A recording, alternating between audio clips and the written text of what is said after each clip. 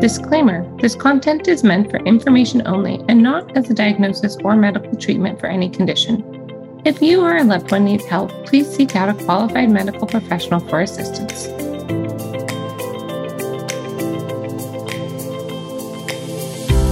Welcome to the podcast. I'm your host, Katie Oshta, BSN, RN, IBCLC, and infant feeding specialist.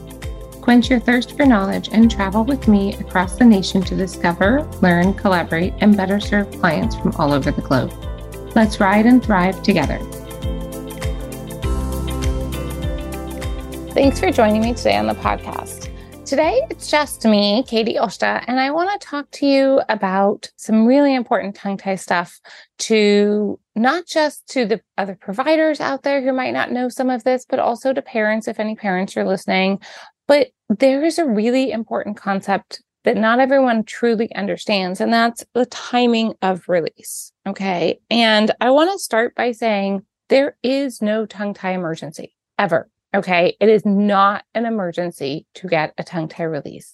The minute you figure out what's wrong with your baby, whether it's been 2 days, 2 weeks, or 2 months, it is not an emergency. You don't need to Google and find the first or best provider you think are the most popular and book an appointment and take their first availability. Again, not an emergency. Okay. What is an urgent thing that does need to be figured out is how to manage these problems, right? So the reason that I find people will say that they need the first available appointment, or even sometimes I've met dentists who say they keep that first appointment of the morning open for emergencies, for tongue tie emergencies. And I'm like, okay, again, there's no tongue tie emergency, but, I really think that the times that people get really frantic for that release is when baby is really not gaining weight. We're in that first 2 weeks and they feel like that's what's holding it back, or mom's in a ton of pain, right? That's a really common one. Mom's got really shredded nipples and someone mentioned, baby's probably got a tongue tie. You should probably get that looked at. And so mom's in pain, has bleeding nipples. Of course, they want it better and they want it better now. Okay. The problem is doing that release right then might get them 1 or 2 feeds that are better, might not. And most likely after that will get worse because that baby and family weren't ready for release. Okay. So when we talk about timing of release, what does that even really mean? Like, what does timing of release mean? And I will say that it's about being prepared. It's about having the best result. And it's about really just being ready and understanding what we're doing. So the other problem with going in from Google is that these parents who just look up a release provider and schedule an appointment and go in, they really don't know what they're getting into. And it's quite a detriment to them and their baby. They don't understand that the effects of the pain. They don't understand wound healing and contraction periods. They don't understand that there's even going to be active wound care afterwards and what that's going to look like with a baby. And so they tend to get really shell-shocked, right? They tend to come out of that appointment going, oh my God, I don't know what happened. My baby was just released. I don't know what to do. I'm totally freaking out, right? And then they're just really hoping it's going to get better, but they don't really have any plan or any way of making it better, right? Besides doing that release. So I've had quite a few clients. This is part of why I'm doing this podcast today. I've had about 4 clients in the last month that went to a release provider. So they were struggling at various ages in the first 2 months of life. They were struggling and took a while to figure out what was going on. They were told frequently the breastfeeding parent knew or had a suspicion of tongue tie. Quite a few of them have mentioned to me, well, all the symptoms seem to fit. The baby was clicking. They had white stuff on their tongue. My nipples were lipstick shaped. They were really gassy. But every time they asked, they were told, no, their baby doesn't have a tongue tie. And then they were finally told, yes, your baby does by some,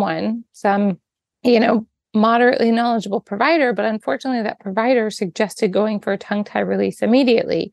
And then it didn't seem to do anything, but they were waiting for it to get better. And all 4 of these clients I've had in the last month reached out to me between 4 and 5 weeks post-vernectomy when the release provider told them, well, it should be better. I don't know why it's not. So I guess you can find an IBCLC. And it's really unfortunate, really, really unfortunate. I wish that I had met them pre-release, right? Or even day of release. Like there's so much more I could have done at that point than a month after. But sometimes, we do the best we can and we move forward. And that's why I want to get this information out there. So when I talk to release providers like Dennis, they're like, how can you make someone wait when their nipples are bleeding? That's just cruel. And I'm like, well, it's really not, because we're not going to let them just sit there with their nipples bleeding. So let's go back to that for a sec. For the maternal pain issue, we just need to go in and stop the pain, right? Like it's pretty clear that's what needs to happen in order for everyone to be able to take a deep breath, really calm down and plan and evaluate, right? Or I should say evaluate and then plan. So I can get most tongue-tie babies, especially if they're under 3 months, I can get them easily on the breast without pain. Babies have this miraculous ability to breastfeed because they are born with feeding reflexes. So these babies are born with feeding reflexes because we are all mammals. If you've listened to some of my other podcasts, I have quite a few on this, and I have quite a few that are talking about infant reflexes. So mammal babies are born knowing how to feed. It's just an innate behavior, just like breathing. Baby doesn't need you to breathe for them. They shouldn't need you to feed for them either. They should be born knowing how to do this, even a tongue-tie baby. So when I work with a tongue-tie baby that's a newborn period, we use these reflexes. Baby has so many feeding reflexes. They have the body ones that help them get positioned, like the spinal galant and the ATNR, and even the step reflex. They have some in their hands, like the Babkin and the Palmer, that help them use their hands for feeding. And then they have a ton in their mouth and face area with the root and the seek and the gape and the suck and the attachment. All of these lead to a good deep latch. So basically, most of the pain comes down to one really big factor. Baby has a shallow latch, right? Why does baby have a shallow latch? So if we take that back a step, what we see is baby has a shallow latch because they're not opening their mouth wide. So if you open a human jaw a small amount, you get that jaw in an up-down motion where it just compresses, right? And at the breast compression does not feel that good because baby is just up and down with their jaws. If you open the jaw more than 50%, there are studies that show this, what you get is that lower jaw moves forward in that joint. It's a hinge joint, and it allows the jaw to function in its rocker motion. So now instead of the jaw going up and down, the lower jaw moves forward and rocks while the upper jaw stays fixed. This is a huge difference because now we're pulling the breast instead of chomping on the breast. Why isn't baby opening their mouth, right? Why are we not getting that naturally? So there's a couple reasons. One can be that baby is so tight around their body with their musculature, their bones, and their fascia is just so tight that they can't let go and open. Okay, that can be. Usually we can at least make it better. Not always perfect, but better.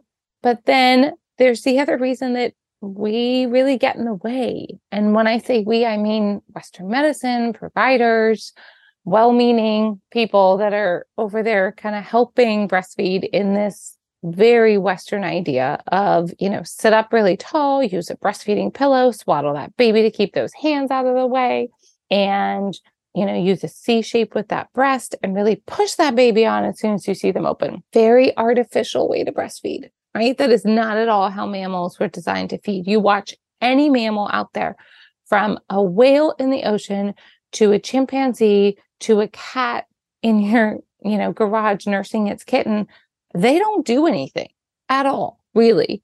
Occasionally, they might nudge a baby over, especially if they have multiple. They might just kind of nudge one over to make sure it's getting something.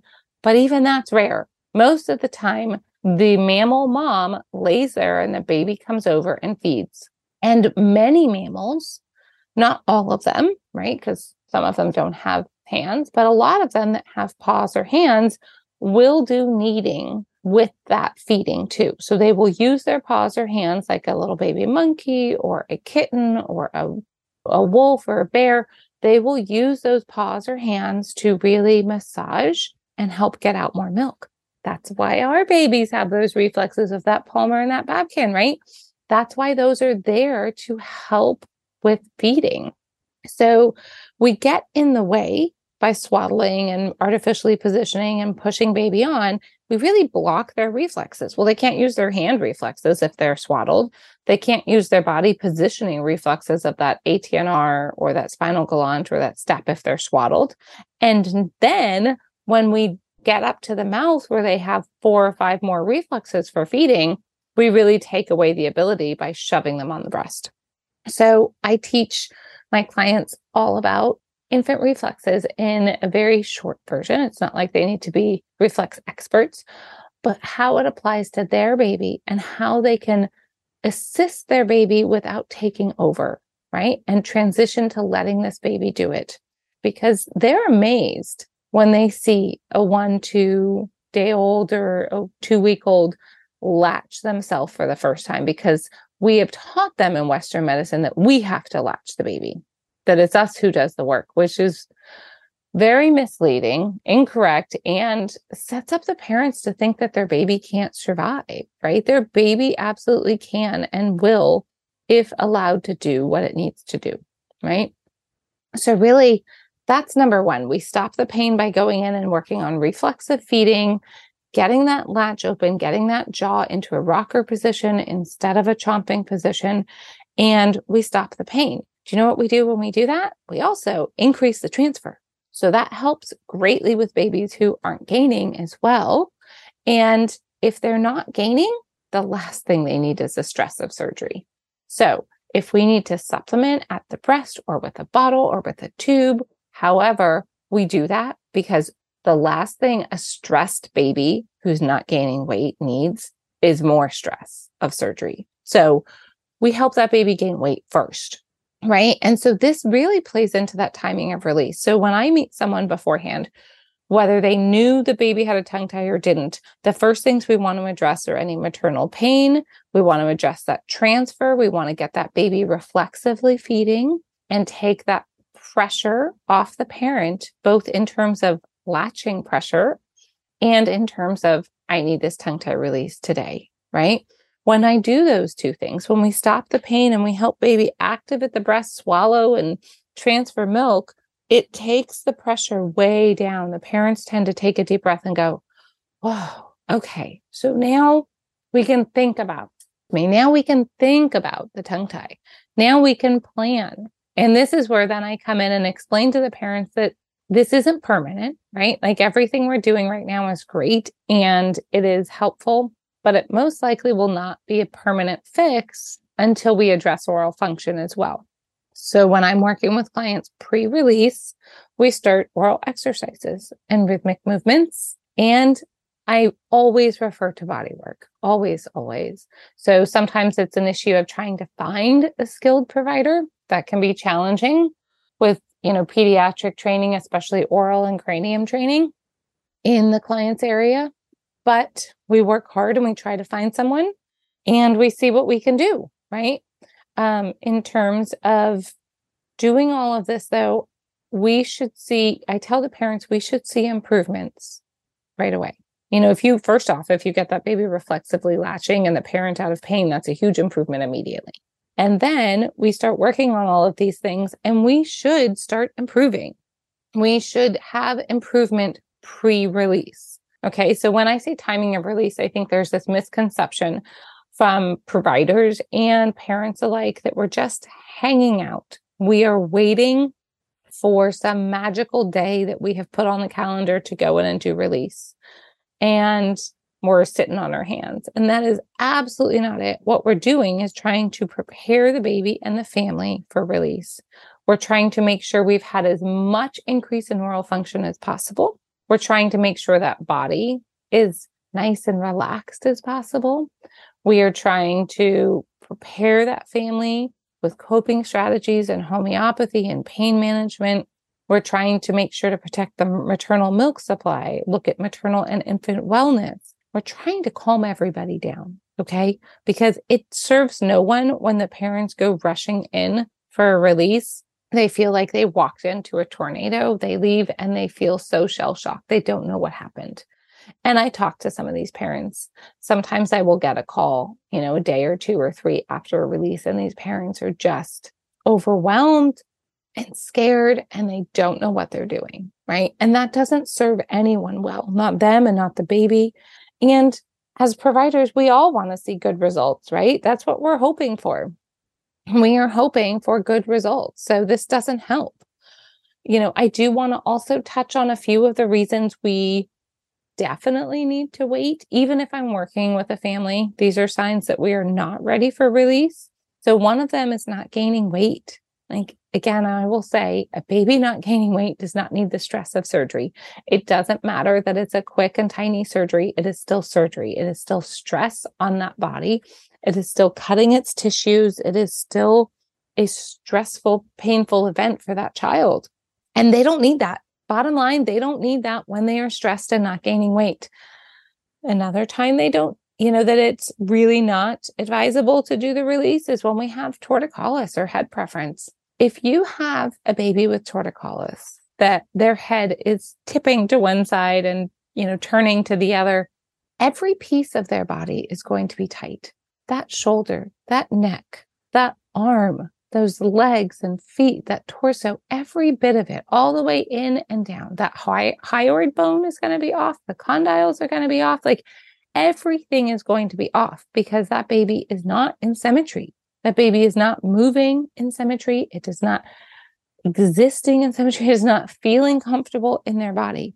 And so if we go in and release that baby, we are going to have a very asymmetrical release. You are absolutely not going to have an even symmetrical release when you release a baby with torticollis, right? Which is a set of the babies that I'm dealing with right now. I have a set of twins that came to me. They were released at 7 weeks. They found me at 12 weeks when it wasn't any better.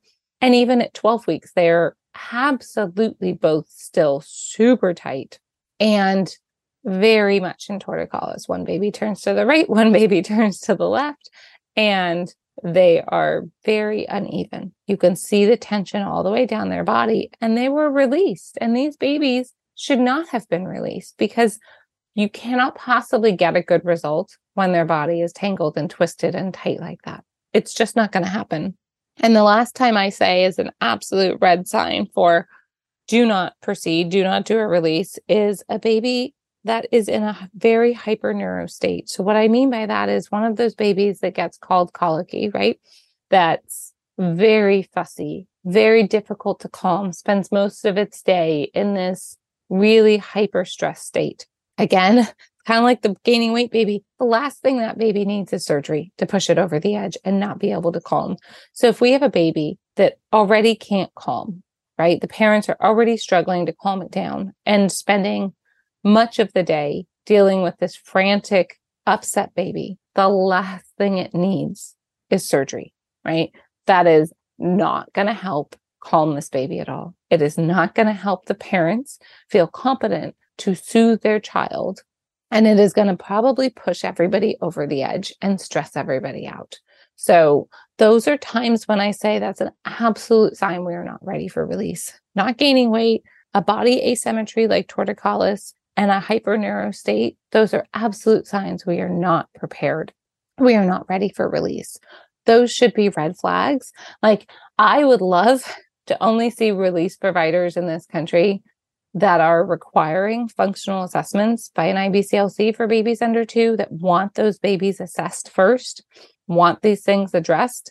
But even in lieu of that, even without that level that I would love to see, that some providers are doing, but not all, definitely not most by my travels, I would say, even the ones who are not doing that, they need to have a stop sign for these babies. They need to say, if your baby is not gaining weight, if it has torticollis, or some sort of body asymmetry, or if your baby can't calm and you spend hours a day trying to soothe this baby, we need to not do the release today. We need to wait. And we need to refer you to help. This is where a skilled IBCLC should come in. But these babies do not need surgery. That is not going to help them. That is going to push them over. And then, then we see negative results. That's not a negative result is a number. I'm talking about these families that have negative outcomes where the baby gets pushed over and really is not gaining weight and is even more stressed and struggling longer than necessary, right? So it just perpetuates the problem, right? You release a baby that has a body asymmetry like torticollis. It does not unwind that torticollis. In fact, sometimes it makes it worse. And usually we end up back where we started, needing another release once we actually unwind that body. So it's really challenging. It's really very challenging to understand this timing of release. And while I hear many providers speak of it, I have traveled this country for the last 18 months and I've met with a lot of release providers, some that are really popular and some that are just kind of doing their thing in their little corner of the country. And I will say that there's a lot of release providers talking the talk. There are a lot of people saying, oh yeah, timing of release is very important. And working with the IBCLC and getting body work, yeah, those are all great things. And then I will say that typically speaking, those same providers are not actually walking the walk. I would say, in my experience, more than 80% of them are not. More than 80% of those providers are accepting people who are calling them saying, I found you on Google, my baby is hurting, my nipples, I'm in pain, I need a release tomorrow. And they'll say, oh, I have that first appointment tomorrow for tongue tie emergencies, and it's doing a real disservice to the family, first and foremost, and really to this tongue tie culture right now where we really need to educate and support and get the word out there.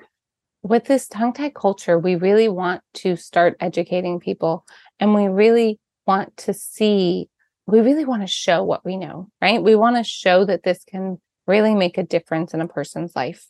And you don't do that by rushing into it and doing it half-assed. Like we just don't. That is not how we get good results. And unfortunately, that is how it is in much of the country. Too many parents are still trying to crowdsource their support. They're still trying to ask other parents. They're still trying to go on Google. They're still trying to go to Facebook and Instagram and say, what does it mean when my baby clicks at the breast? Why are my nipples lipstick shaped? What do I do when my baby is not gaining? Because they're not getting support on the whole in the medical community and they're feeling ignored. And so they're crowdsourcing and then they're researching for the most popular tongue tie provider who is not always the best. And they're running off and getting released because they are desperate for help. They are desperate for help. And unfortunately, that help does not always lead to a good outcome. And so it's really essential to me that we all start getting on the same page. And I think the first step is for the other providers, like a release provider, to understand what timing of release means from the IBCLC side. Again, I am not sitting on my hands. I am not waiting. I am not trying to delay a referral to you. What I am trying to do is make sure that when I send that family off for release, they are 100% prepared. You can ask them questions about aftercare and they'll say, oh yeah, Katie taught us that. We know what to do. When you ask them about pain management, they'll say, yep, we already went over that. We have some homeopathy. We have some coping strategies. We know what we're going to do to soothe baby. And we already have an appointment in a couple of days with Katie. And this is what I'm hoping is happening. And I know it is with a lot of other IBCLCs throughout the country. Not all, but a lot. And, I think that when I send a family off for this, again, I want them fully prepared. I want them coming into you with an unwound baby. I want them coming into you with a baby that is gaining and a mom not in pain and totally ready to progress for this release. And that is the difference. And in reality, yes, it is going to delay some referrals, but they're going to come in so ready and so prepared. And the release providers are not going to need to deal with a million questions of, well, what do we do about this? And what do we do with that? Because I've had weeks to talk to them and visits to prep them and been available for support, right? And so all of that means that they come in better prepared. And that is number one. We want better prepared families going in for releases. So timing of release is essential. I am not seeing it done in most of the providers I have even interviewed or seen throughout the country. And those who are doing it, we talk about it and we highlight it. So if you go through my podcast, you'll hear some that say, yeah, I need an IBCLC referral to see a baby, right? And that's unique and that is rare. So I think that's what we really want. And I hope that it starts happening more. I have a few more recordings soon with other providers who are doing that wonderful work. And I plan to ask them how they transitioned into that, right? Because we know that they don't have that happen, right? So I think it's really crucial that we all start talking about this and that it starts getting practiced more and more. And I know it's been talked about for a very long time, but it needs to be talked about more and more until it becomes commonplace. And timing a release is really everything. So if you have questions on this, please reach out to me. I would love to hear comments. I would love to hear how your release provider required an IBCLC or how this made a difference in your care. Or if you have questions and you're a provider and you're saying, what does this mean for me? How does this work? Please reach out. I would love to hear from you. And I thank you for listening. When you change the way you look at things, the things you look at change you. I hope that you enjoyed the podcast today and learned something new. If you know someone who would benefit from this podcast, please share.